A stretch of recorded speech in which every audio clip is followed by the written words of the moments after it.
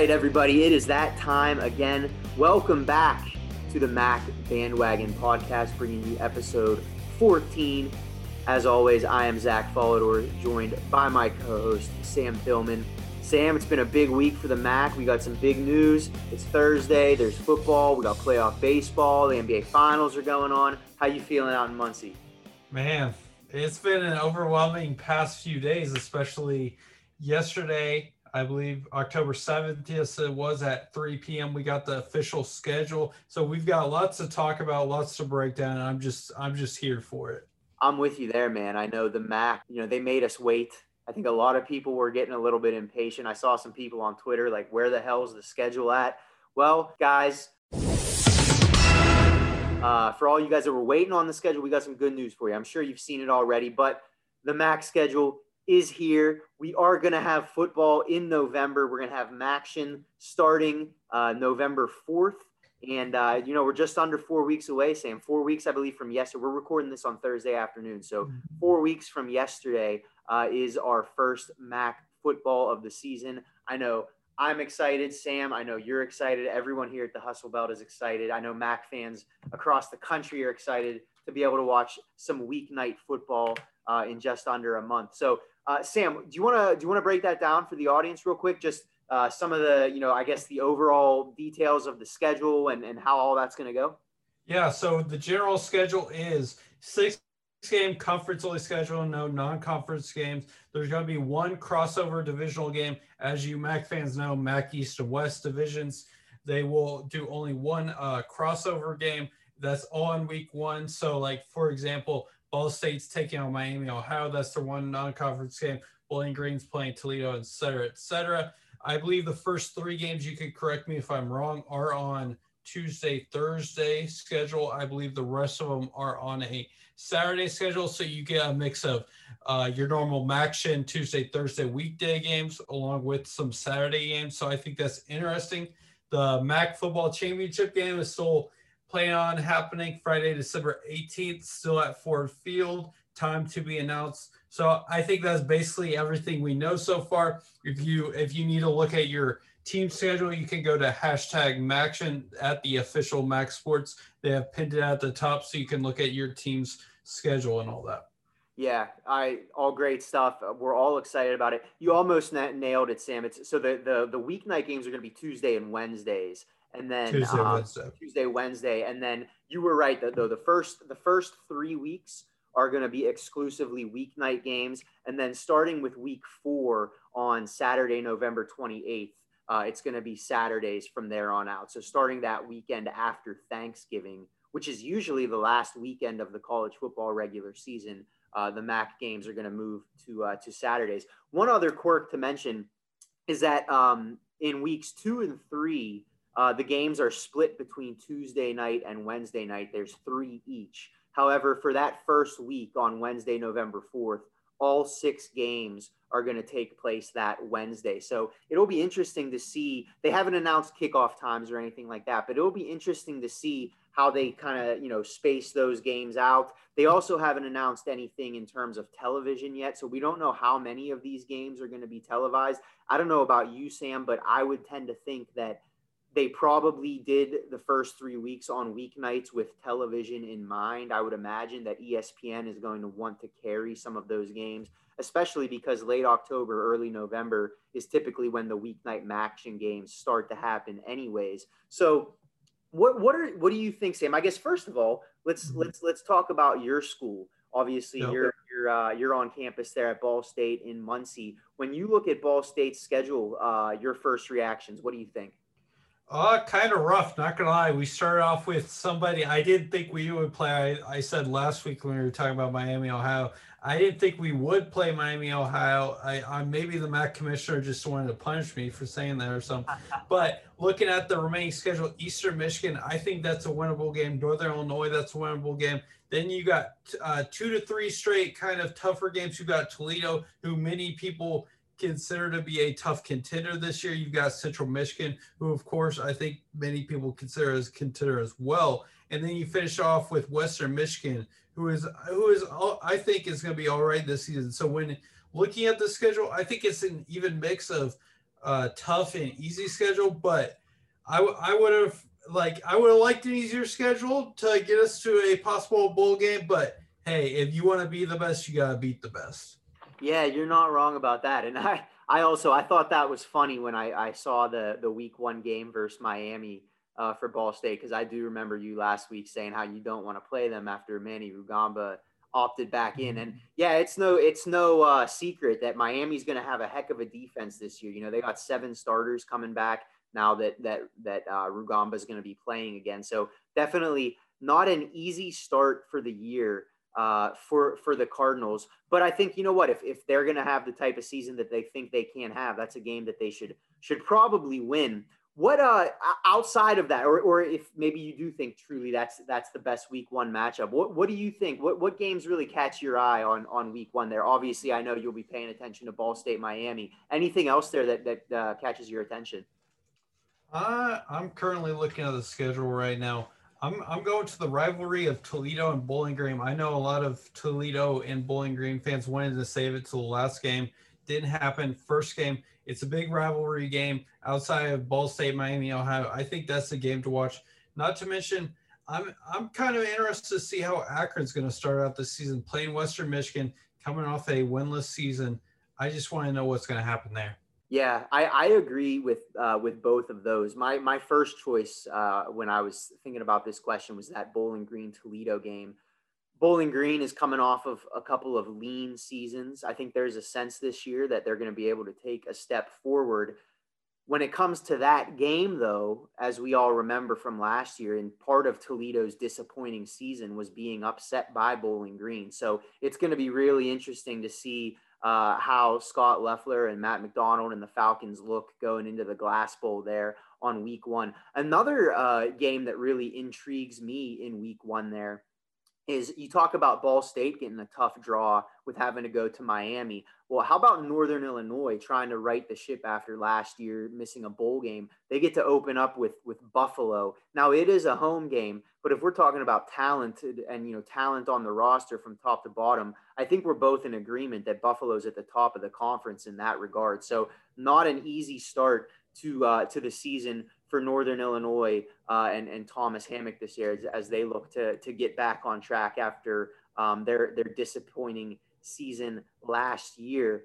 What do you think about in terms of just, I mean, obviously strength of schedule is a little bit skewed this year because we're only doing conference games. So we don't have anyone going to play, anyone from the Power 5, but just looking at these conference games here, who do you think any team here that got the short end of the stick that might've got a tougher schedule than anyone else? I'm going to go Northern Illinois. When you look at the schedule, I'm not necessarily looking at home or away because obviously I don't think there's going to be any fans. So I don't think that's going to dictate as much of the game. So when you look at it, they've got to play Buffalo, Central Michigan, Ball State, Western Michigan, Toledo, and Eastern Michigan. None of those games are really that easy to begin with. So it just seems like Northern Illinois is going to have a tough road ahead of them, starting out with 2 home games, yes, against Buffalo and Central Michigan, but those teams are very tough. Yeah, I do agree with you there. And I think, you look at that schedule and that 6 teams that I think in their own minds think that they could compete for the conference championship and can compete for a bowl game. So yeah, those are no easy games there for the Huskies. I looked at this schedule and I think, I'd be a little bit upset if I was Eastern Michigan. They are the only team in the conference that's going to open up with 2 road games. I do agree with you in the sense that I don't think home field advantage is going to mean quite as much this year without fans in the stands, but there's still something to be said for having to go into someone else's stadium and travel and all the logistical issues and all that type of stuff. And on top of that, Eastern Michigan in week 1 is their crossover game. They draw Kent State at Kent State. So, you're talking about a team there that's going to be competing for the Eastern Division crown that, has Dustin Crum, one of the best players in the conference. So you got to go to Kent State in week 1, and then you got to go down to Muncie to take on Drew Plitt and the Cardinals in week 2. That might be, let's be honest, Sam, that might be the 2 best offenses in the conference, and you got to play them back to back on the road in weeks 1 and 2. Not an easy start to the season for Chris Creighton and the Eagles. No doubt. And, I'm not a big believer in Chris Creighton, so like I'm not very impressed what he's done in the conference aspect the past few years. So I think this is the season to prove that he can prove it in a conference level, because obviously we know all the upsets that he's done over the years. But I want to see if that he can be at the top of the MAC West consistently, and I think this is the year to prove it. Yeah, I agree with you there. And one other thing I looked up that I wanted to bring up here while we're talking about this, Sam, and to get your thoughts as well. But when I was doing my research, looking at the schedule, I went back and I looked up what all of the kind of official rivalry games in the MAC were, games that they play for trophies and stuff like that. Some of the more storied rivalries.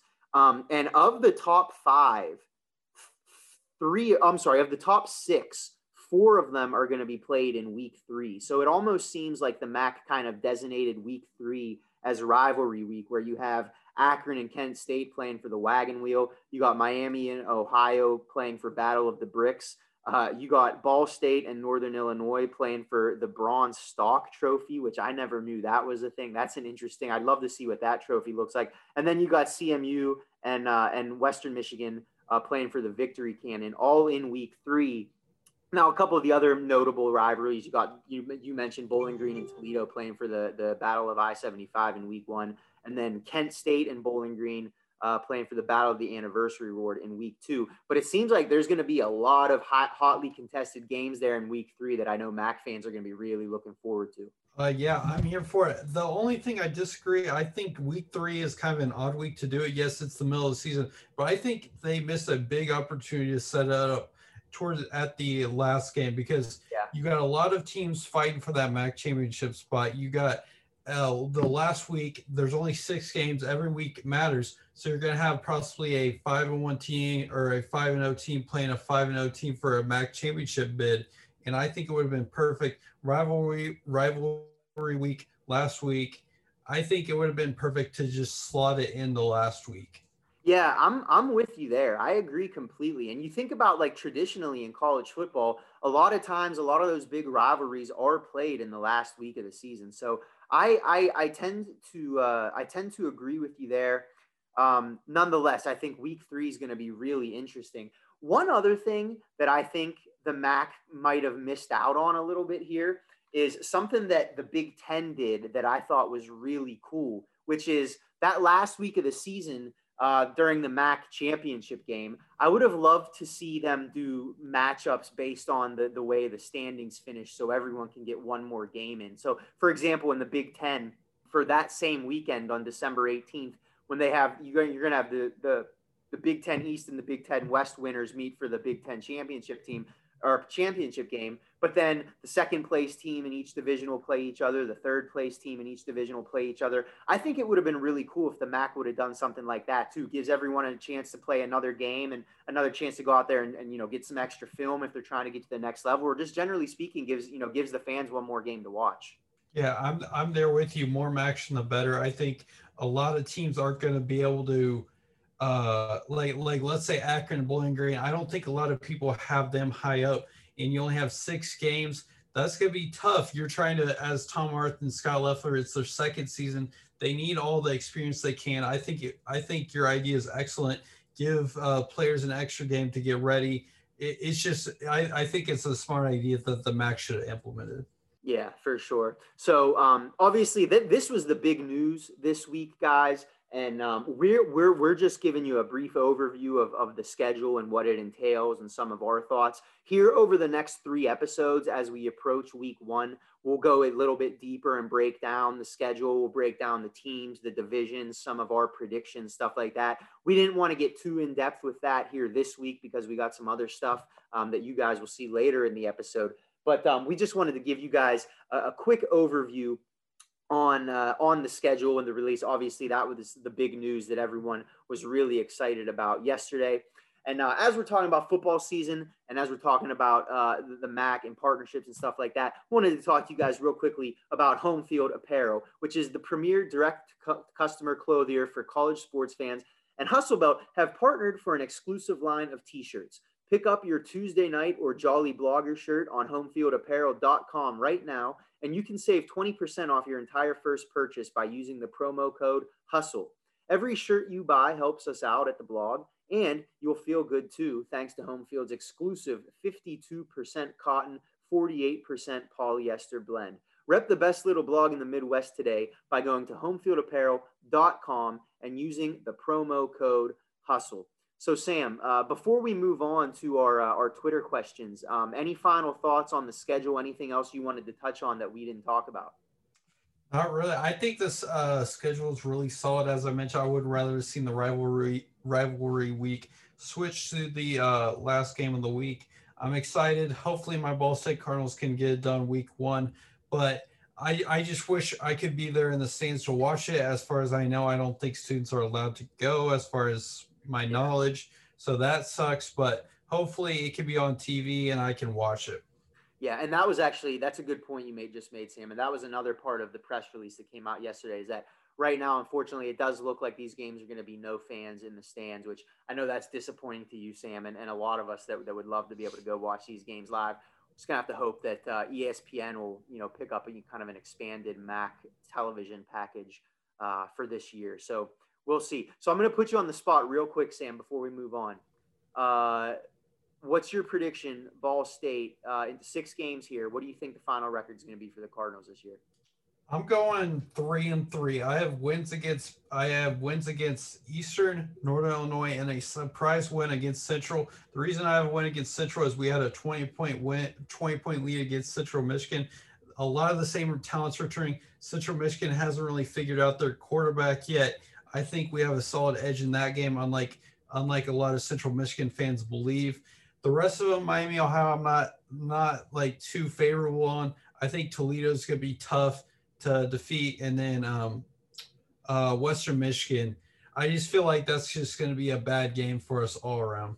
Yeah, I hear you. I think 3-3 is a reasonable guess. I think I would probably, maybe I'm a little bit more optimistic than you. I think I'm going to go 4-2 for the Cardinals. But hey, you never know. 3 wins, 4 wins here in 2020. That still might get them to a bowl game because everyone's eligible this year. So I guess we'll have to wait and see on that one. Moving on, though, we had a couple of different Twitter questions this week that we had posed. One was last week on Friday when we asked, if you had a chance to interview a MAC athlete or a coach, who would it be and why? Sam, I thought we had some really interesting responses to this question. Did you want to run through those real quick and we can talk about them a little bit? You guys gave us some excellent responses. Starting with Gutfield Gambling said Oral Hershiser. I hope I'm saying that right. Hershiser, you got it. Hershiser, because he won a Cy Young. He's probably one of the most accomplished BGSU athletes at the next level. Also, Scott Miller, about how crazy it is to go from playing in front of 20 people at the Doit to catching balls from Tom Brady. I mean, what more can you say about that? A MAC athlete winning a Cy Young and an NFL athlete. Yeah, I got to be honest with you. I'm a little embarrassed to admit this as someone that has followed the MAC closely for a long time. I'm not a big baseball guy, but I'm still surprised that I had no idea that Oral Hershiser had gone to Bowling Green. So props to you, Gutfield Gambling, for pointing that out. Also, can't disagree with Scotty Miller. I mean, he's having a breakout season down in Tampa Bay for the Buccaneers. No doubt. And I don't think I mentioned this question was, if you had a chance to interview a MAC athlete or coach, can be current or former, who would it be and why? Also, what would you ask them about? I forgot to include that. We've got Deb Waldo said Franklin from Western Michigan, and why after his freshman year he was put aside. Misused as far as I'm concerned. Yeah, I think everyone was a little bit confused with that back what happened to Jarvion Franklin. But I mean, you know what? He's moved on. He I know he was on the practice squad for the Steelers for a little bit. I believe, if I'm not mistaken, he's up in Canada playing now. I know the CFL didn't play this year because of COVID, but I seem to remember him playing for, I want to say Ottawa or Toronto up in the CFL. But yeah, that would certainly be an interesting as well. I know that one's a little more recent on that one. Yeah, no doubt there. And then we've got Zach Corby said Keith Dambro and his struggles with Akron's administrations. Obviously, he would go on record, but it would be nice to hear his candid response. And I have to agree with Zach Corby. I think it would be interesting as well. Yeah, I'm with him there. I think Keith Dambrot's an interesting guy. I know anyone that listens to the show, they know that I live in Pittsburgh. Well, Keith Dambrot's actually the coach at Duquesne now here in Pittsburgh. He left Akron to come here, and I know his kind of being at odds with the administration at Akron, I think was part of the reason for that. I think he would also be a really interesting guy to talk to. Not a lot of people know, or maybe they do. I don't know. But he was also the LeBron's coach in high school and parlayed that success at St. Vincent St. Mary's into the Akron job, where he was at Akron for over a decade, brought them to the NCAA tournament a couple times, and then moved on down here to Duquesne. So I agree. I think he would be a really interesting guy to talk to. Yeah, no doubt. And I can't speak today. I would love to talk to any coach who is the winningest coach in school history, 305 wins, 139 losses, back-to-back MAC conference titles. I mean, what more can you say about that? Yeah, definitely. He is a great college basketball coach. Again, he's at Duquesne now, and their last couple seasons have been the most successful they've had in probably 30 or 40 years. So, yeah, he's certainly would be a great guy to talk to. And now we move on to Don Scheibler, who said, why did Turner Gill take the Kansas job? He had to know better ones were coming. I'm also interested to see. I would assume he took it mostly for the money because, let's be honest, MAC schools aren't paying much. Kansas was probably the first one to offer him, and he wanted to coach immediately. Yeah, I agree with you. You look at his record when he played when he was at Kansas. Yeah, it's not good, but not many people have won at Kansas. You see Les Miles is there now. He's struggling. I think a lot of people thought that this would be the year that he would start to turn them around, and then they got smoked by Coastal Carolina in their first game a couple weeks ago. I do agree that I think Turner Gill had really started to build the Buffalo program. I know we think about Buffalo now as being one of the best programs in the MAC, but you go back to the early 2000s and the late 90s, this was a bad program. And even in his 4 years, he was only 20-30 at Buffalo, but he went 8-6 and 5-7 those last 2 years. I do agree. I think if he would have stuck around a couple more years and maybe gone to another bowl game or two, I think he could have gotten a better job than Kansas. But hindsight is 2020. I'm sure he was leaving for a little bit of a bigger paycheck, and I don't know if maybe he would do that differently if he had the chance to do it again. Maybe. I believe he's at the University of Arkansas right now. So interesting where people end up after they leave the MAC. But moving on to Anthony Rabata said, I'd want to ask Earl Boykins about his path to the NBA.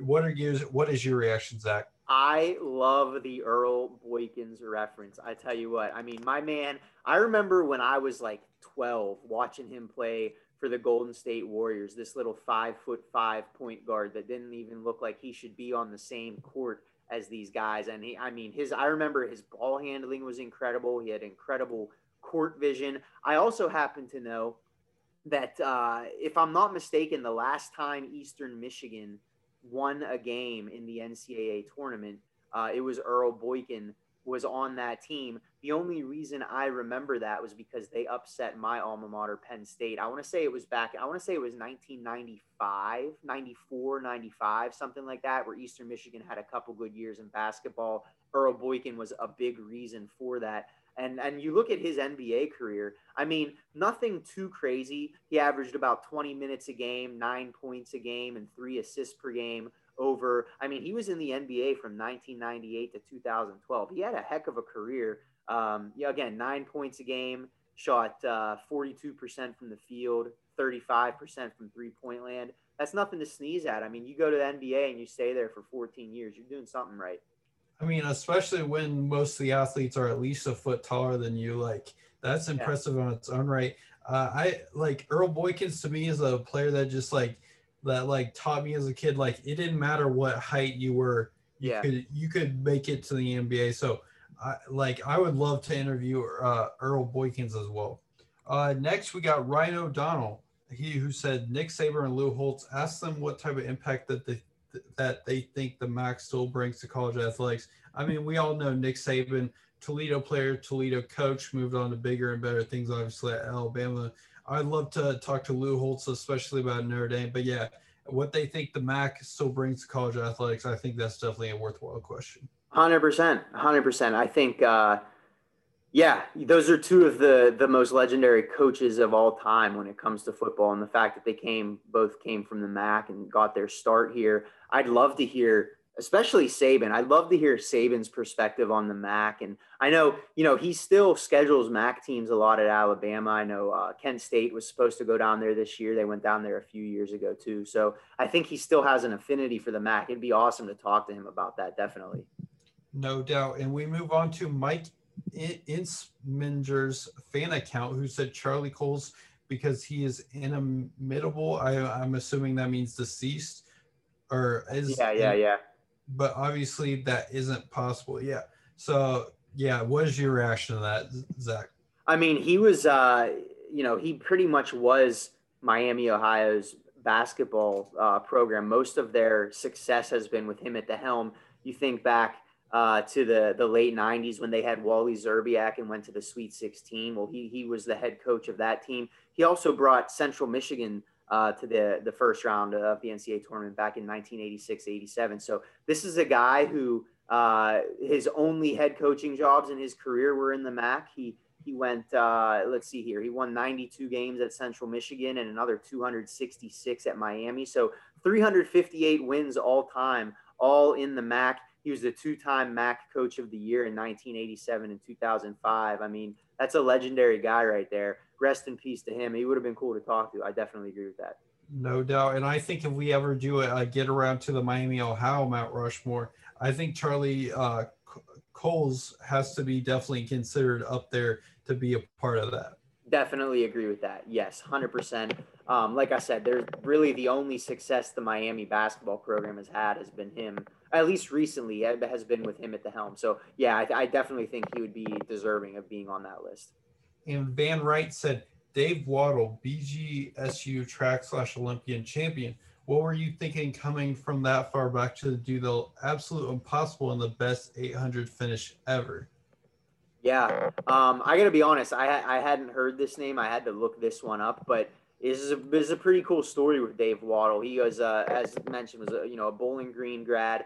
Went to the 1972 Olympics in Germany, and in the 800 meter final, he was at the back of the field. He stayed there for the first half of the race, and then I guess apparently in the final straightaway, he kind of took the lead in the final stretch and beat the favorite from the Soviet Union by like 0.03 of a second. So I would love to see a video of that. I'm sure there's some out there that I can look it up. I can't think of many, Olympic champions from the MAC. I don't know the research on that, but I can't imagine there's many of them. So that would definitely be, I also like this one because it's from a different sport. We're talking about track and field now, which is something that we don't get to talk about quite as much. I think that would be a really cool conversation to have with him. Definitely. Yeah. I'd never heard of this dude before he brought him up, did some research. I think it's pretty incredible. If you have it, there's some YouTube videos on they call it the greatest comeback in athletics history. It's definitely a worthwhile watch. I believe the videos are only 2 minutes long, so you've got plenty of time to watch it. Cool. And now we move on to Kevin Henry, who said, I'd interview Phil, who's Andy Phillips, one of the best guards to play in the past decade, very knowledgeable about the game, and has one of the best sports podcasts out there. One question I'd make sure to ask him about is the Pettit Games circa 2013 fall camp. Yeah, I think that would be a really cool one, especially, I mean, to go from athlete to podcast host and, he's on, Fox Sports Radio and stuff like that. I think that would be definitely an interesting interview. Unfortunately, I feel bad for him. I know it says on his Twitter he's a lifelong Detroit sports fan. I know there's a lot of heartache that comes along with that. Not a lot of success there recently, but hey, nonetheless, he had a cup of coffee with Green Bay. He played for the Packers for a year. Now got into the media game. So yeah, definitely would be a cool personality to interview there. I mean, I even asked you guys what the Pettit Games 2013 fall camp was about. So I'd be curious to learn about that as well. I'd be curious to interview how he got in the podcast game. We've seen a lot of athletes get into the podcast game recently. I know like Jeff Schwartz, Pat McAfee, et cetera, et cetera. So I'm just interested. how he got interested in there. Yeah, I think that would be a cool interview. Yeah, I'm with you there. I'm definitely with you there. I love seeing all these athletes make the transition like from the field to media. I think like you mentioned Pat McAfee, I think, the perspective that those guys are able to provide when having played the game and actually been a part of it. I'd so much rather listen to them than, listen to like Skip Bayless or Stephen A. Smith, these guys that just get paid to talk. I'd much rather listen to a former athlete do it. So I think, I don't know about you, Sam. I thought those were some great responses to that question. A lot of great stuff there. Our second question, I know we just posted it yesterday, was more about what's an athletic program at your school that you feel is underrated or doesn't get the respect that it deserves. I thought we got some cool answers from that one as well, Sam.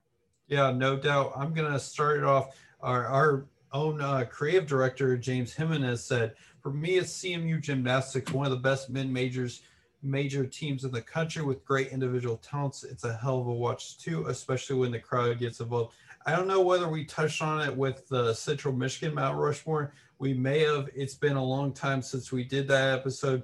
My mind kind of goes blank. But yeah, I think James is right there. Yeah, I agree. And he's every time I've talked to him, I give him credit. He always brings up the gymnastics program at Central Michigan. And you even look this year, Central Michigan's Danielle Pedrick was the MAC gymnast of the year. So they definitely have, as he mentioned, one of the better mid-major programs in the country. And it seems like Central Michigan in general, a lot of those Olympic sports are very strong there. They take a lot of pride in that. And I respect them for that. I think there's, you got a lot of athletic programs that might only focus on football and basketball, but Central Michigan clearly cares about, all the sports from the top to the bottom, no matter how much revenue they generate or attention they draw.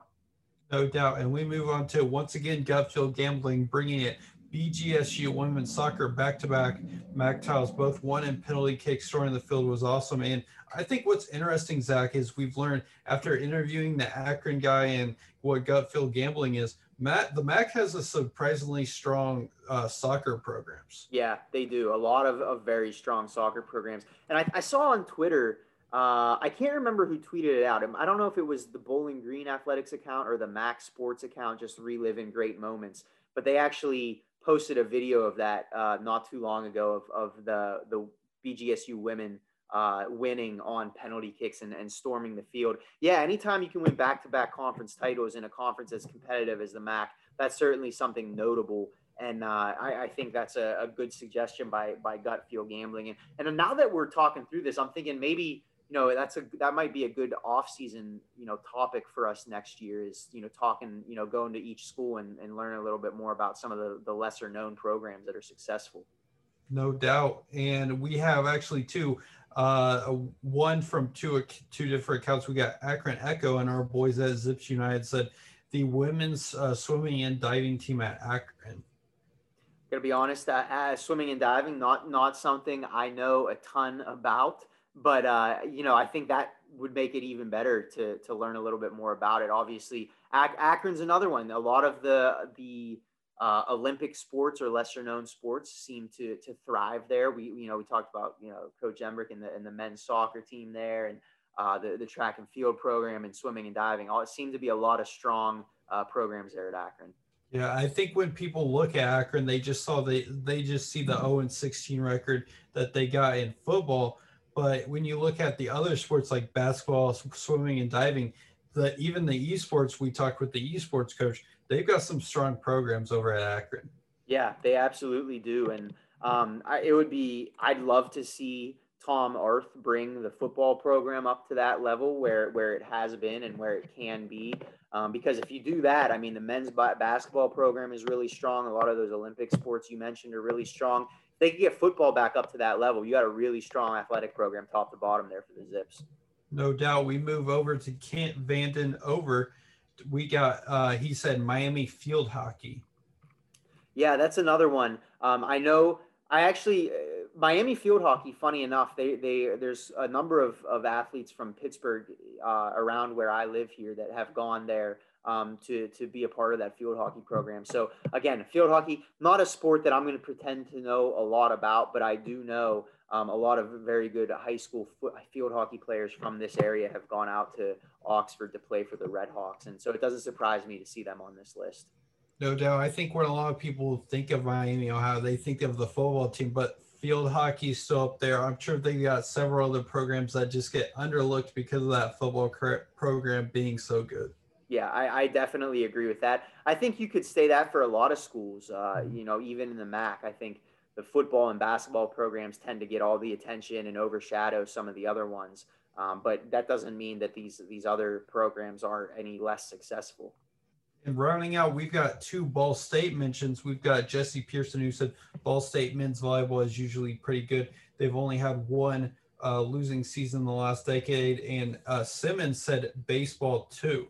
Yeah, Ball State's men's volleyball program is actually a program that I've been aware of for quite some time. Penn State, where I went, has a very good men's volleyball program as well. And Ball State came and played the Nittany Lions a few times while I was there, always gave us problems. I know the coach, the Ball State men's volleyball coach, Joel Walton, he's been there for 22 years. He just this past season, became the 9th coach in NCAA Division I men's volleyball history to get to 400 career wins. So to be there for 22 years and rack up 400 victories, that's pretty impressive feat there. Yeah, I knew both Ball State's men's volleyball and baseball were good, but not to mention the women's volleyball team, who just reached the NCAA tournament last year. They lost in the first round to, I believe, Nebraska, but still impressive. I think a lot of Ball State teams don't get the recognition they deserve. Baseball, we've had several draft picks. Men's volleyball, as they mentioned, usually pretty good, pretty dominant in the MAC as well. Yeah, definitely is. And a lot of great answers there, guys. We really appreciate the engagement there on Twitter. Gave you 2 questions this week, and you did not disappoint with the answers that you provided us. So we're going to continue to do it. We're going to have a lot more, football-focused content here over the next couple weeks as we get prepared for the season. But doing the Twitter questions every week is something that we're going to continue to do that we enjoy. Before we move on to our, to moving on to the rest of the episode and some of the interviews that we have lined up here, wanted to give a quick plug for the Hustle Spelt esports coverage. Starting this past month in September, we've been providing coverage and covering all 12 MAC member schools' inaugural season on the varsity esports scene. Our very own Ethan Nelad Dahlin will provide weekly written updates on thehustlebelt.com, and will also host several programs on our newly retrofitted Twitch page, including a weekly highlight reel breakdown and interview show. Follow Hustlebelt on twitch.tv/Hustlebelt to keep up on the latest in EAM action, and stay tuned for more information on the former schedule. So Sam, before we jump into the rest of this the episode here, wanted to, give a quick highlight of who we're going to be speaking with. I thought we had 2 really good conversations this week. And as we prepare for football season, we're going to continue to try and have, journalists on and reporters on that cover each of the programs in the MAC. 2 great conversations this week that we had. One was with Nick Petrovich, who is the Bowling Green beat reporter for the Toledo Blade there in Northwest Ohio. He covers all things Toledo sports, all things Bowling Green sports, and also the MAC in general. Did a lot of great reporting on the MAC's initial postponement of fall sports, and then reopening football season. And then following that, we're joined by Austin Chastain, who is the sports editor for Central Michigan Life up there in Mount Pleasant, covering all things Chippewas. I thought we had 2 great conversations with those guys this week, Sam. No doubt. I learned a little bit more Bowling Green and how they're a little bit more prepared for this season, looking a little bit better. Nick definitely mentioned some things you Bowling Green fans will want to stay tuned for. Austin Chastain brought it with the Central Michigan content. Learned a little bit about Amy Fullen and her new position, what McElwain's been able to do and his success during his short time there. Yeah, it was all good stuff. So stick around for that. They're coming up next year. All right, guys, welcome back to the show. For our next segment here, we have a special guest here. We're joined by Nick Petrovich, the Bowling Green beat reporter for the Toledo Blade, also covers, MAC news in general.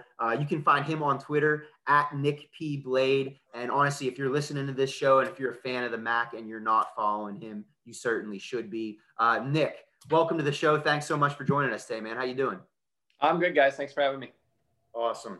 So we'll just go ahead and jump right into this here. Obviously, the last couple months have been crazy. As someone that's been covering the MAC, you helped break the story back in August that they're going to be postponing, and obviously they're coming back now. So from your perspective, someone that's been really close to this story, what were some of the factors that led the MAC to reconsider? Obviously, they've talked a lot about the more widely available testing and some of that stuff. I think obviously the Big Ten and the Mountain West reconsidering probably played a part as well. But just from your perspective, someone that's been really close to the story, could you talk a little bit about kind of the change in the factors that led to reconsidering? Yeah, there's a few of them. The first I would say is the availability of testing. When everybody started coming back to campuses in the spring, I know from Bowling Green's perspective anyway, they had such a wide range of when they were getting results back. They'd send out for tests sometimes and then have them back in a couple days, which is fine. And then in other cases, they wouldn't have them back for more than a week. And you just can't play football games if that's the reality with testing. The other was there's so many unknowns, this being a novel virus.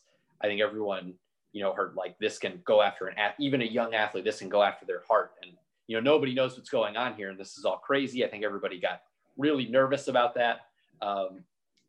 There were just no protocols in place. There isn't any playbook for doing this. And then the third thing, I think there is some element of peer pressure on this. Everybody was going to play football. And for the kids in the MAC, it's like in Buffalo's perspective, they can drive down the road to Syracuse. Syracuse is already playing their season and they're saying, we're not playing at all. We're going to try and wait until February or March or whenever this is going to be. Here in Ohio, we have only Cincinnati was playing, but then the Big Ten was going to come back. And then you have the 6 Ohio MAC schools saying, well, why can't we play too? I think all of those things kind of, as things went along further and further and further, it just became more realistic. And I think probably the last thing is that the reality of it set in. If you're going to play sports in this school year, you're going to test. It's as simple as that. If you want to play, you have to test. And that's not going to be any different in the spring than in the fall. Okay. And me and Zach are curious, has there been any indication of first when a fall schedule will be released? And secondly, I haven't heard anything about winter sports. Has there been any indication of the conference talking about that as well? I would expect the MAC football schedule to come out this week. The distinction on winter sports is they're going to roll with what the NCAA said. So that's November 25th. The problem with basketball is that scheduling is an absolute zoo right now. So Bowling Green had 2 big non-conference games. They were going to go down to Georgia and then they were going to play West Virginia. They're supposed to be pretty good this year. You always like to play those couple of games where you take a shot at somebody, see where you're really at early in the season. Both of those games, though, were scheduled for before November 25th. So as of now, they're just off. And all of those dates pretty much just went completely up in the air. You're going to have some leagues that are going to play only conference games. I would imagine there's going to be a few different tournaments that they're going to try and preserve by essentially creating a bubble or close to it. So what happens in the non-conference, I have no idea. The MAC does have a soft basketball schedule that they want to go through with the 20 games. But what happens between November 25th and January 2nd or whatever I think it is when they start basketball is still up in the air. Yeah, I do not envy the position of these athletic directors and athletic administrators right now, having to figure all this stuff out and get a schedule reassembled if they end up playing non-conference at all. Nick, I wanted to go back to something you said in your first answer, and one thing that I haven't seen reported anywhere and something that I'm not clear on is I'm just curious about, obviously the MAC came out and said they're going to mandate, 4 times a week antigen testing for all schools. Obviously there's a financial burden that comes along with that. So is that financial burden, is this testing, is this all on the schools? Is the conference going to help them with that at all? Or is there any other outside money that's going to come in and help with some of that financial burden of the testing? Or is it just 100% on the schools to figure it out? It's going to be on the schools. The MAC has basically contracted a testing protocol that everyone can either decide they want to be part of, or they can, if they have something that they like on campus, they can roll with that. I know Miami's athletic director said that they had acquired a machine that could do rapid POC testing. So I'd assume Miami would just stick with that. Financially, it's probably going to cost, I would assume, everyone at least probably $250,000. But then when you look in the full picture of it, you look at like the conference distributions that you get from media rights, et cetera. Those are still way more than $250,000. And if you're not giving any games to ESPN, then you're not getting any money from ESPN. And it's granted, it's not a ton of money, especially relative to the Big Ten getting the Brinks truck backed up once a year for all 14 teams. But it's about $1 million for everybody in the league. And just playing those games is super valuable to these athletic departments, even in normal times. Yeah, very true. And I want to move into some Bowling Green stuff if we can. And just starting off the fact we saw what Bowling Green last year. What's the feeling like around the Bowling Green program heading into 2-year under Scott Loeffler? I actually just watched practice today, and what I'm writing about is there felt like an air of competence today that there wasn't at this time last year. I mean, he told me last year after they practiced for the first couple of times in the spring, that poor guy looked like a ghost. He knew it was going to be bad, and it was bad. They did pick up the game against Toledo, which was, I think, pretty huge for everyone on the roster to see if something like that was possible. But I don't know that they're going to be a contender right away, but they're certainly better than they were. They're a little deeper than they were. They still have some number issues. They're going to be really young, but there are a lot of questions that you had at this time last year that you don't have this year. You have a quarterback, you have some guys that are legitimate targets. They have a long way to go on both lines. Who knows? The defense has been a problem for several years, but I think they're at least going to be significantly improved throwing the ball, which is a start. Yeah, and you led me right into my next question there, Nick, was obviously Matt McDonald comes in after transferring last year from Boston College, and he takes over a quarterback. I think there's a sense of, around, people that cover the MAC and follow the MAC, there's a sense that could really provide this offense a punch that they haven't had in a few years. This is a team, when I think when a lot of MAC fans think about Bowling Green football, they're thinking about Dino Babers and those teams that were really throwing the ball around the yard. And then you look at last year, they only averaged 157 yards a game through the air. So do you, in your kind of opinion, watching Matt McDonald and being around the program, do you think Matt McDonald will help this offense take the next step? And is this offense going to look a lot different than it did last year? Yeah, they've certainly expanded what they can do. I mean, there's so much stuff that they just couldn't do last year. This is a really complex offense, and Loeffler's been criticized of that at previous stops, that it was overly complex. And now that it's his show, he gets to do it. It was going to take multiple years, and he's been pretty upfront and blunt about that from the beginning. And Grant Loy, who's a terrific athlete, ended up going to Auburn. He and this offense probably weren't the best fit for one another, though he did some. I mean, obviously the Toledo game was a thing that I think all the Bowling Green fans will always remember. McDonald was recruited to play in this offense, has spent his entire career in this offense, and is now at the point where he's actually running the offense. So just in terms of what they're doing, they had much more on their plate. They were just trying to do anything that they could last year. They were so thin. They were at one point, they had all of their scholarship running backs were not available. Andrew Clare was hurt. They had Davon Jones get hurt. Bryson Denley was essentially like a slot receiver, like Percy Harvin type, that they were trying to run 20 plus carries a game. And at one point they were, rolling with walk-ons. It was pretty rough. And so you mentioned the offense. I want to switch over to the other side of the ball. We obviously saw Bowling Green kind of struggle a little bit on the defensive side of the ball, giving over 38 points per game. How's it looking on the defensive side of the ball? Well, that's the $1 million question, isn't it? I think they've given up 38 points a game the past 4 years combined. Wow. I had a stat about this. I wrote about them in December, just kind of the state of the program, like what happened to this football program. And before 2016, I think the school record for points in a 12-game season was like 410, and they've now given up 450 or more 4 years in a row. Wow. So it's hard to win games when you can't stop people. That's my official math opinion. And the bigger problem for them is they haven't been able to run on it. Or they haven't been able to stop anybody's running game. Like Ohio last year just absolutely ran it down their throat. And it's been any team that has that identity as a really physical offensive line has just mashed them over and over and over. A couple of years ago, they went to Georgia Tech, which went exactly how you imagine it would have gone.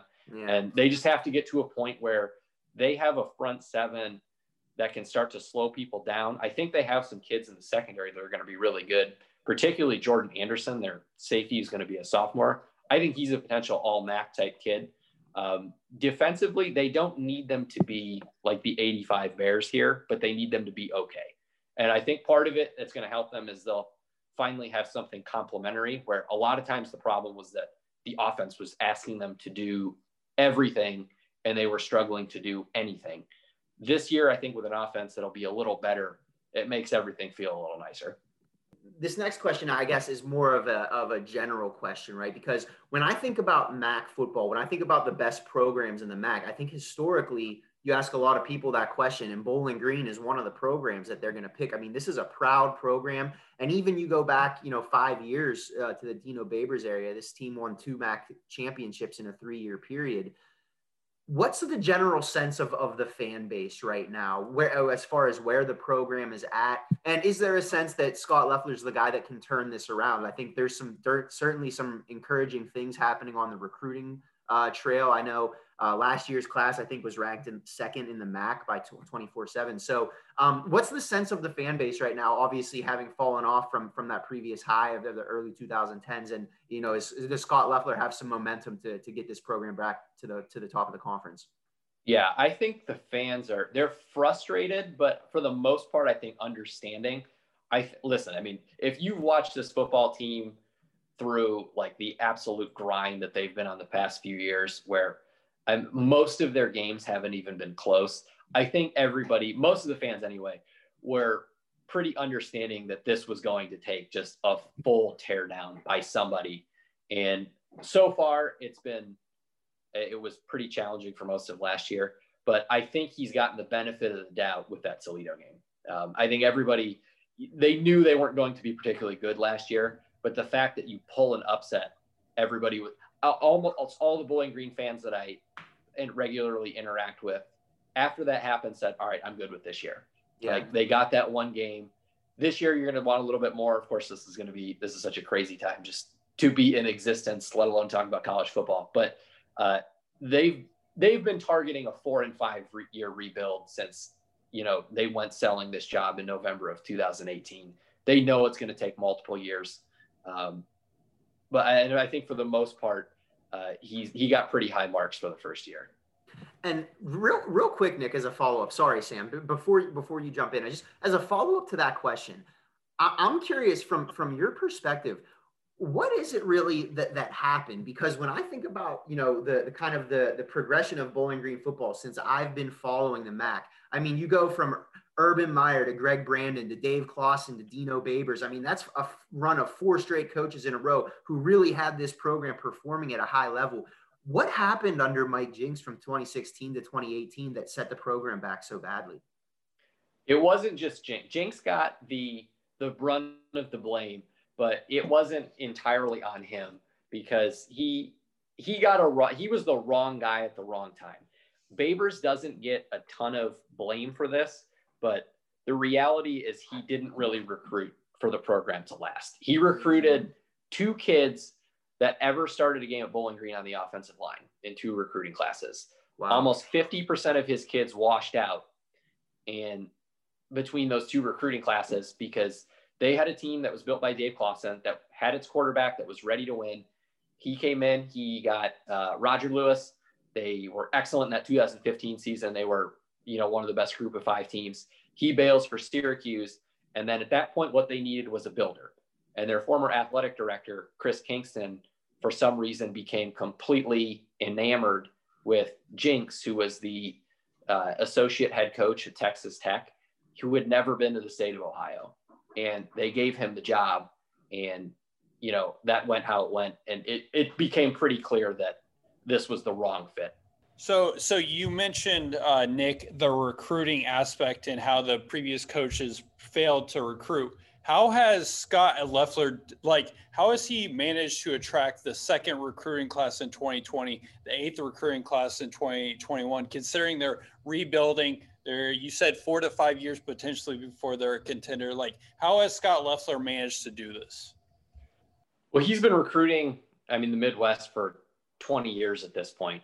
So he already, when he got plugged into this job, the difference between Mike Jinks and his staff is that they came in, they were all Texas guys. It took them a year just to get to know a lot of the high school coaches. Loeffler got plugged in and he already knows a ton of them.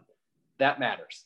And another thing you can sell is that when your team isn't very good, you can sell playing time. If you're typically most of the MAC kids are 3 or 2-star kids. If you're a kid that looks like he's going to go to a MAC school, Bowling Green can sell you the option of, hey, if you're ready, you're going to play this year. You're going to play. You're not going to wait. You're not going to redshirt. If you get into a competition and you prove that you're the best guy that we have, then you can come here and play. And I know a few of the kids, particularly in the last class, came here with the option, knowing that you can essentially get right into a position battle. You can play right away.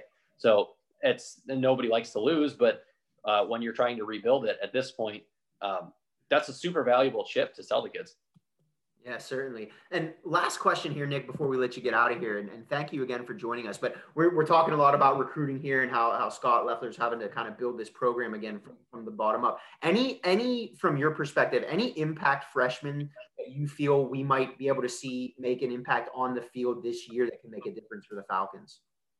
I wouldn't be surprised to see Brian Kilbane, who's one of their offensive linemen, crack into the rotation. But the guy that I think you should really watch for is Javonte Kinsey.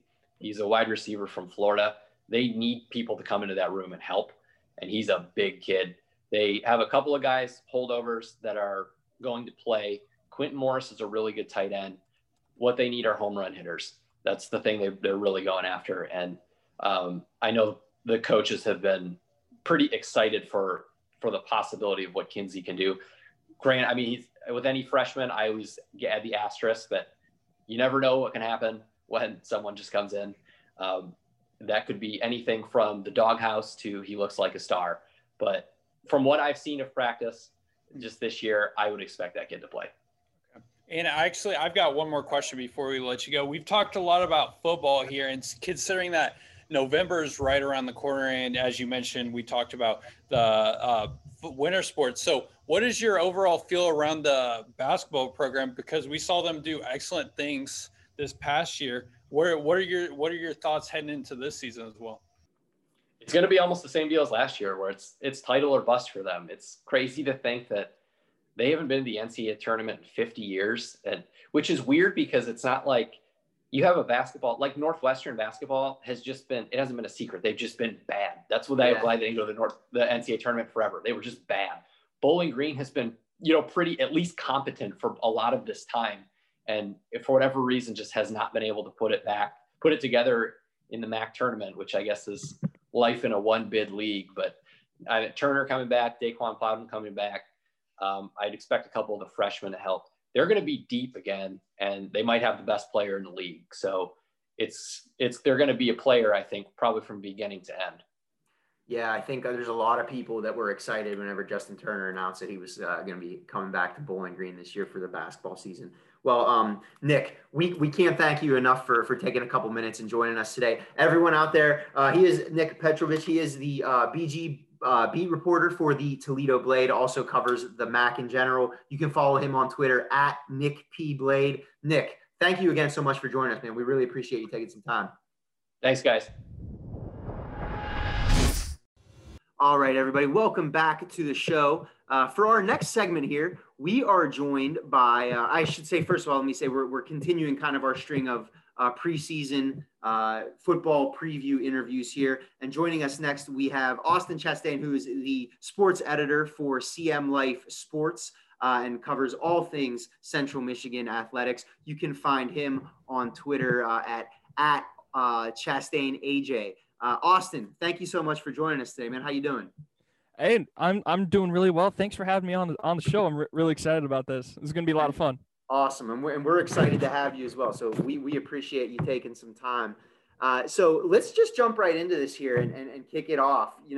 Obviously, Greg McElwain comes in last year for Central Michigan, and he turned things around in a hurry. I don't think anyone expected Central Michigan to be in the MAC championship game last year, but Chippewas go 1-11 in 2018. Greg McElwain comes in and really changes everything. What's kind of the sense around the program and the sense within the fan base right now moving forward? And, what was the biggest difference that Coach McElwain and his staff brought to the program last season that you saw? Well, I'll start with the biggest difference, and that I think was a lot of discipline. In 2018, you saw a lot of careless penalties, a lot of careless mistakes as in turnovers. And yeah, you saw a couple of turnovers last year. I think CMU ended up having like 5 or 6 against Buffalo in a double-digit loss, and had some turnovers in the MAC championship game and then the New Mexico Bowl. But in the games, and in a lot of the games, CMU there were hardly any turnovers. It was kind of funny to see when CMU didn't commit many turnovers, they ended up winning. When they would commit a lot of penalties and commit a lot of turnovers, they ended up losing. The one game that comes to mind when I'm talking about penalties is the Western Michigan game, where I think they got drawn offside, 5 or 6 times. And they ended up losing that game. But it was funny because at the end, it was almost competitive because they turned it around in the second half and didn't have hardly had any miscues. It just bit them in the butt in the first half. But yeah, I think the sense here in Mount Pleasant is kind of they're expecting. Actually, I think they're expecting a lot. Jim McElwain in his second season, reigning MAC Coach of the Year. I think there are some lofty expectations here, and I say lofty, but high expectations is what I mean, and rightfully so. I mean, a lot of weapons returning from last year. I mean, it's pretty much the same team. A couple of guys that moved on to go play in the NFL or just graduated. But for the most part, the main core of the offense is still there, and defensively, they look pretty stout. Okay, solid answer. So we saw this past offseason Central Michigan hire a new AD and Amy Fullen. In her short time as AD, what has that been like? Does she seem like a good fit? What is the overall reaction from the CMU faithful? Yeah, she actually took over so we're recording this on Tuesday. She took over on Monday. But the kind of the feel is that she's unknown, and a lot of the fans really like that she's unknown, because what they do know about her is that she's a fantastic fundraiser. She was the executive director of the Longhorn Foundation, University of Texas Athletics fundraising arm, if you will. And she did a really, really solid job with that. And then she's going to come in here and kind of continue, I think, kind of that trajectory of excellent fundraising. Michael Alford, who left to go become the CEO of the Seminole Boosters, actually the fundraising arm at Florida State. I think he did a lot of great things in terms of fundraising here at CMU. And I think Fullen's going to come in and continue that same, like I said, trajectory of fundraising.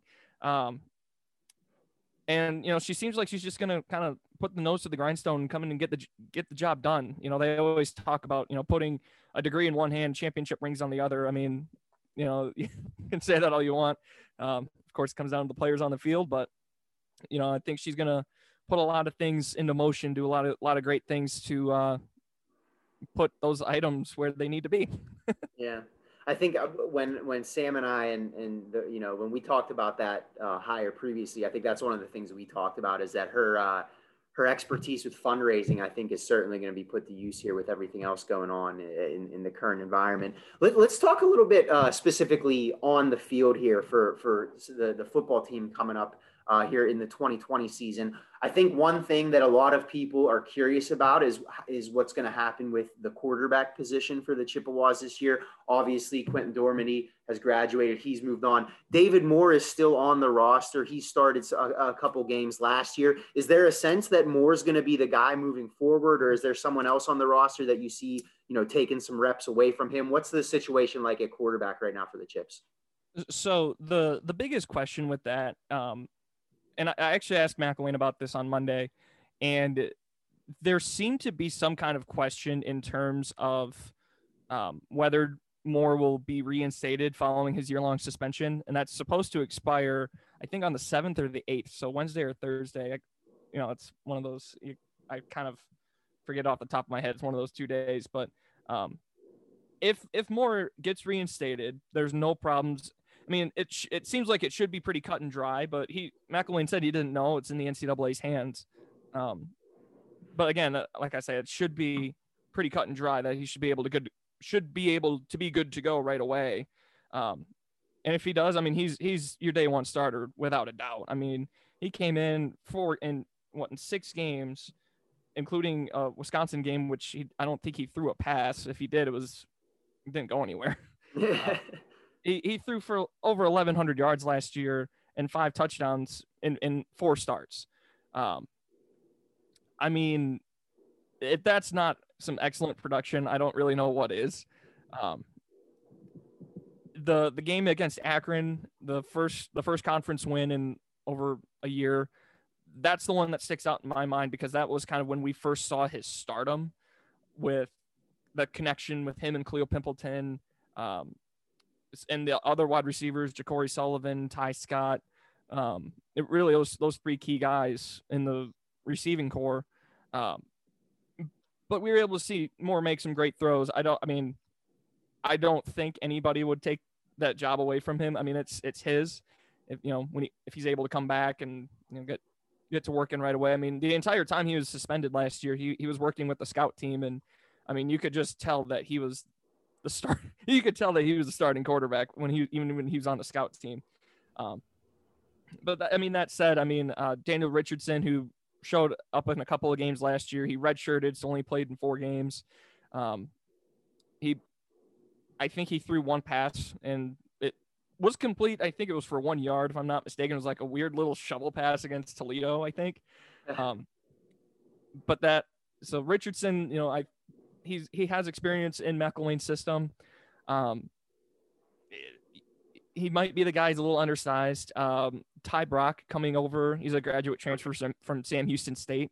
He could be another guy. I think Brock would end up beating out Richardson, I think, for the backup job if Moore's able to go. And then I think it would be Brock if Moore is not able to go. And like I said, we should know more about Moore. Funny pun there. Here later this week, and we can, we'll obviously keep updating on that as we close in on the season. Okay, sweet. And then, so we talked about the quarterback situation. Now I want to move to the weapons, and that's the tight end position. Obviously, we saw Tony Poljan transfer to Virginia. So what about tight end? How's that position room looking like? And obviously, we know the emergence of Cleo Pimpleton, but is there any other weapons we could see kind of step up? So funny, we're talking about the tight ends. A guy that looked like he was going to kind of split some time with Poljan last year. Joel Wilson suffered a pretty significant injury in the opener against Albany last year, missed the entire season, was set to come back. That was his starting job. He was going to take over for Poljan. And McElwain said Wilson suffered a hamstring injury earlier this week, or I guess last week in practice. And unsure of the timetable, if he's, done out for the season, if he's going to be able to come back. We're not 100% sure on that time frame. But if Wilson is able to come back and play, he'll be the guy. Former quarterback Austin Herget would step into that tight end role. He was kind of that was kind of his role. I think he was like the third or fourth, well, technically third string tight end last year. And Bernard Raymond, who ultimately split time at tight end with Tony Poljan, is actually shifting over to offensive tackle. So they might transition him back to be a tight end, and kind of throw him in for some goal line packages or something like that, or maybe they need an extra tackle to kind of like offset the offensive line or something like that. He might be the guy for that, but that the tight ends are a little bit, I would say, in flux at the moment. In terms of weapons, like you mentioned, Pimpleton, he's their feature wide receiver, I guess you could say. And then, like I said before, Ja'Cory Sullivan, Tyrone Scott are coming back. Those are two guys that are going to be,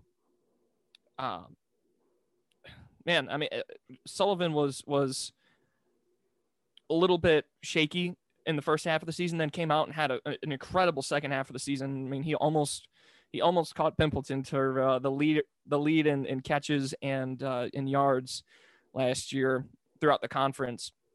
Ty Scott, a little bit unproven. He had a couple of touchdowns in the opener against Albany, kind of fell off a little bit and then came back strong in the last couple of games of the year.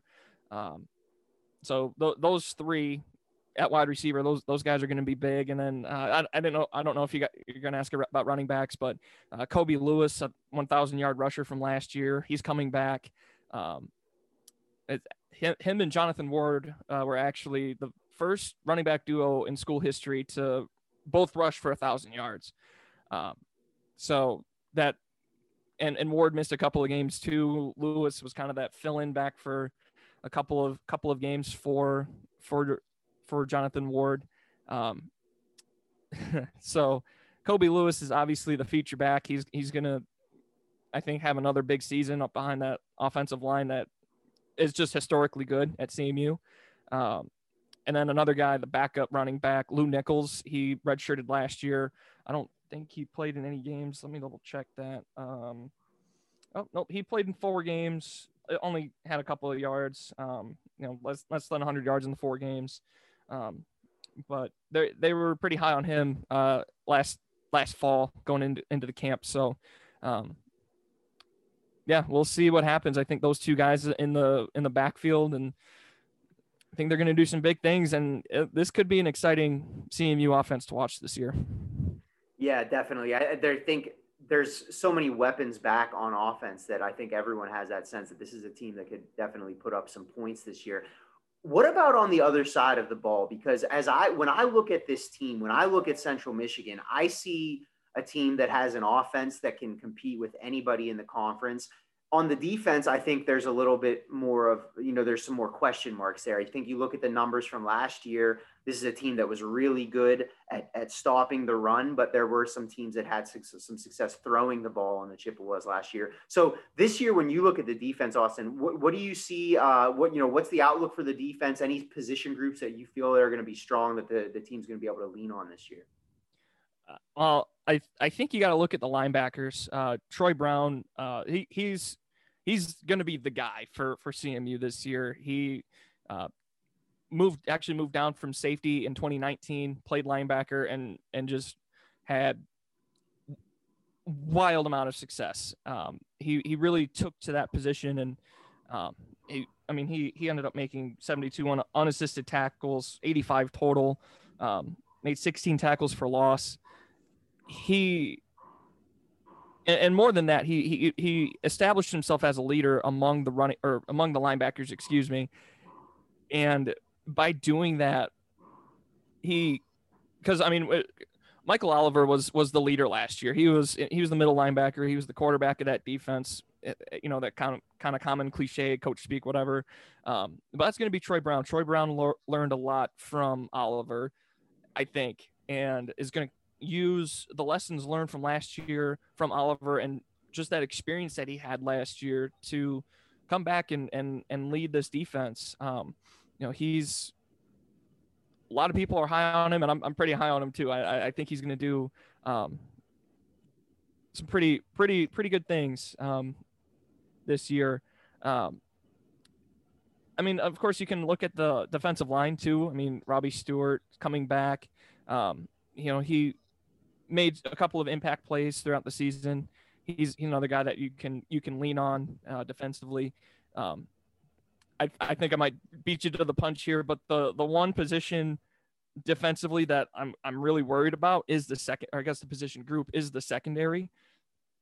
Lost a couple of guys. They do have a couple of guys coming back, but last year the secondary was pretty young, and you could see it pretty early. I mean, like you said, a lot of teams had some success throwing the ball last year, but I think,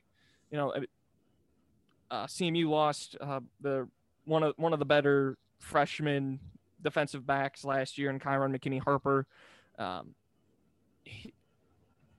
The void that he left is pretty significant. As a freshman, he came in and again, he made some impact plays as well and was kind of the leader of that secondary. But Richard Bones, the third's coming in. Brian Edwards, who transferred in from Florida last year, he's coming in and will kind of, again, look to lead the secondary. And I think those two guys specifically are going to come in and do a really good job. Alonzo McCoy at safety. He's another guy that can make a lot of plays for that defense. And he showed that he could last year. So I think I actually may have talked myself out of it, that the worry about the secondary, it might still be there. I'm not 100% sure. So sure. Jury's still out there. Okay. And I want to take it back to McElwain for a second here. So we've seen CMU, this is according to 24/7 Sports, have the 6th recruiting class in 2019, 8th in 2020, and 4th in 2021. Considering last year was his first year at the helm of Central Michigan, how has Jim McElwain been able to do such a solid job in recruiting? How has he been able to take that recruiting from Florida and been able to transfer it to that kind of Midwest Central Michigan recruiting? Well, I think part of it, honestly, is his name. He worked under Nick Saban for a pretty long time, kind of an offensive guru. He obviously worked at Florida for 3 seasons. I think that's pretty much it is he's able to use that experience and kind of use, I don't want to say use his name or use his clout, if you will, but he definitely is kind of attractive to the offensive guys, the offensive recruits. Obviously defensively too, you can say, hey, look what we do defensively. This, the defensive line, this linebacking core is just fantastic. The secondary, of course, is good as well. But I think you can just rely on all that experience that he has as a head coach and some of those popular stops that say, hey, I want you to come play for me at Central Michigan. Okay, done. Go play for a big name coach and kind of get your name out there to some of the NFL guys. Yeah. And so kind of continuing along that line of questioning with McElwain, is there, I guess, generally speaking, what is the feeling within the fan base in terms of the expectations moving forward with McElwain? And then also, is there a sense that this is sustainable with McElwain, right? I think obviously Sam just mentioned that recruiting has really picked up since he's become the head coach at Central Michigan. Obviously, the nature of being a program in the Mid-American Conference is that if you have success, bigger programs are going to come in and try and poach take your coaches away. So is there a sense that McElwain's going to stick around and that the success is sustainable? And generally speaking, what's the fan base's feeling with him? I think the fan base feeling is exactly that there is going to be some big name program that's going to come in and steal McElwain away. You kind of have seen it with the last couple of coaches. With Dan Enos, he was able to kind of jump around and find, a home last year at Miami of Florida. John Bonamigo, obviously he, struggled in 2018, but he found himself, back with the Lions. But what honestly, what I see happening is I see, maybe an SEC team coming in and saying, hey, we want you to come revive our program just like you did at Central Michigan. And I think he ultimately takes it. I think part of the goal for him is to want to get back into the SEC. He had a lot of success when he was at Florida in the first 2 years. That 2017 season, I guess, one to forget. But, the 2015 season, I mean, both in 15 and 16, he led Florida to the SEC title game, ran into a buzzsaw of Alabama, but, to each your own, I guess. I think he ultimately makes his way back to the SEC and finds a new home somewhere out there. Okay. And I'm just wondering, heading into the season, considering how crazy things are and whatnot, what is the goal really for McElwain heading into the season? Because I know he mentioned there in the article today on CMU Athletics that they're ahead of what I anticipated. So is the goal to get back? Obviously, the goal is to obviously go undefeated and reach a MAC championship if you can. But is it just like bowl game or bust? Like what's the sense heading into the season, kind of, essentially? That's a really good question. 'Cause I mean, obviously you guys know this, that everybody in the FBS is, I guess, bowl eligible this year. So, I mean, yeah, bowl game or bust. I feel like you would have to win probably 4 or 5 games. And if you win 5 games, you probably have to win 4 of them pretty handedly to get yourself a bowl bid. If they even have bowl games this year, I mean, who knows what's going to happen tomorrow, right? But yeah, I think ultimately, of course, a bowl game is exactly what the fans want. That's what I think McElwain wants. That's what the players want. I mean, that's what everybody wants, right? But realistically speaking, I think if CMU goes 5-1, reaches the MAC championship game, and if somehow they're able to pull out a win or fall in a close game like they did last year, I think fans could see that as a successful season. I mean, obviously everybody wants to go win a conference title. Who wouldn't want that, right? But I think another MAC title game berth, and of course a bowl game berth. That's kind of the expectation, and that's kind of the that's it. That's the expectation, I think, going into the season. Good stuff. One final question just regarding football, not necessarily so much on the field, but we got a question here from our creative director here at Hustle Belt and fellow CMU alum James Jimenez wanted us to ask you, for you, what is your favorite press box meal that they serve at Kelly Short Stadium? If you had to go with you have to pick a go-to. Oh my gosh. Oh my gosh. That's a really good question. Man, I think so they had a couple of different options for their noon game last year. They had like an egg bake, and that was not very good. So we can rule that one out right away. Yeah. They typically serve like a pulled pork sandwich from one of the caterers here in town called Max and Emily's. Okay. And that, I think I can usually put down 4 or 5 of those sandwiches. And you see me in the press box. I've got when I get there, get all my stuff situated. First thing I do is I go run and grab a couple of those sandwiches, and I grab at least 2 of them, sometimes even 3, and they're gone by kickoff. And then at halftime, I go grab one more, grab a couple of cookies, some pop, and that's it, man. That solid. Yeah, my belly usually hurts when I go home, but hey, that's a good hurt. I was gonna say it's worth it. Yeah, it's worth it. Yes, absolutely.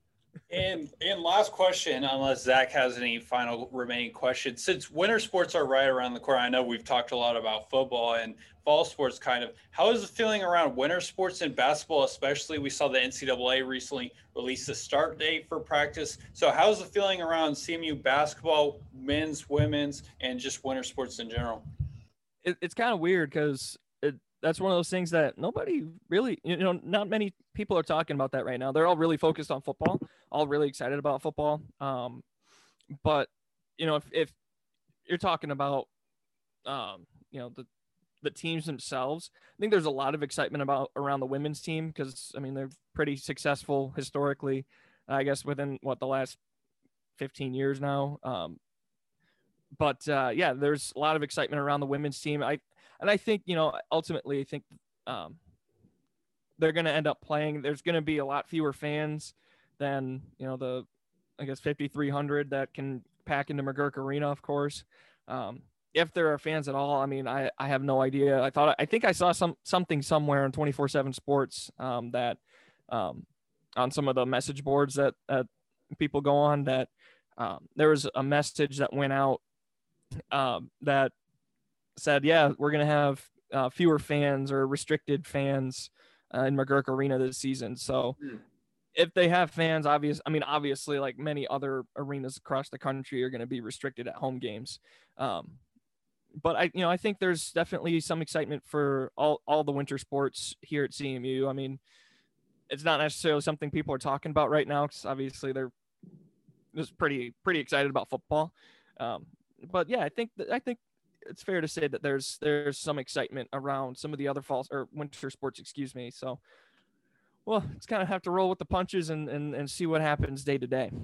Yeah, awesome. It's going to be an interesting couple of months with football and all the winter sports going simultaneously here. So I know we'll be busy here at Hustle Belt. We know you'll be busy with it as well. So Austin, we really appreciate you taking a couple minutes to sit down and talk with us this afternoon. Sam and I both, and everyone at the Hustle Belt, we love what you guys do over at CM Life Sports, and we appreciate the coverage you guys give, and we appreciate you taking a couple minutes to talk to us today. So everyone, he is Austin Chastain, the sports editor at Central Michigan Life. You can find him on Twitter at ChastainAJ. Austin, thank you so much for joining us today, man. We really appreciated talking to you.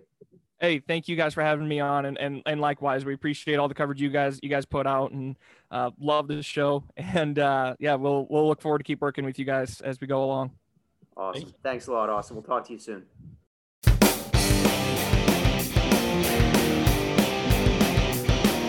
All right, guys. And so I think that is going to wrap it up for this week, episode 14 of the Mac Bandwagon podcast. I hope you guys enjoyed those interviews with Nick Petrovich of the Toledo Blade and Austin Chastain of Central Michigan Life. Sam, any final thoughts, any words of wisdom for our listeners before we let them go? No words of wisdom, just excited. We've only got a month left till Maction, a little bit less than that actually. So just looking forward to it. We've got more previews coming up, possibly more interviews around the corner. Just excited for it. All the Maction content we can handle. Yeah, definitely. And like I said, guys, these next couple of weeks, we're going to do a little bit more of a deeper dive into football. We gave you a quick overview of the schedule here tonight, but moving forward, over the next couple of weeks, we'll break down each of the divisions, break down some of the teams, and then some of our opinions moving forward. So stick around. It's been a tough couple of months since they decided to postpone fall sports, but now we're back. Everyone's excited about it. I know Sam and I and everyone at the Hustle Belt are. Hope you guys are as well. Hope you guys enjoyed this episode. Thank you so much for stopping by, and thank you so much for the support this far, and we will talk to you guys next week.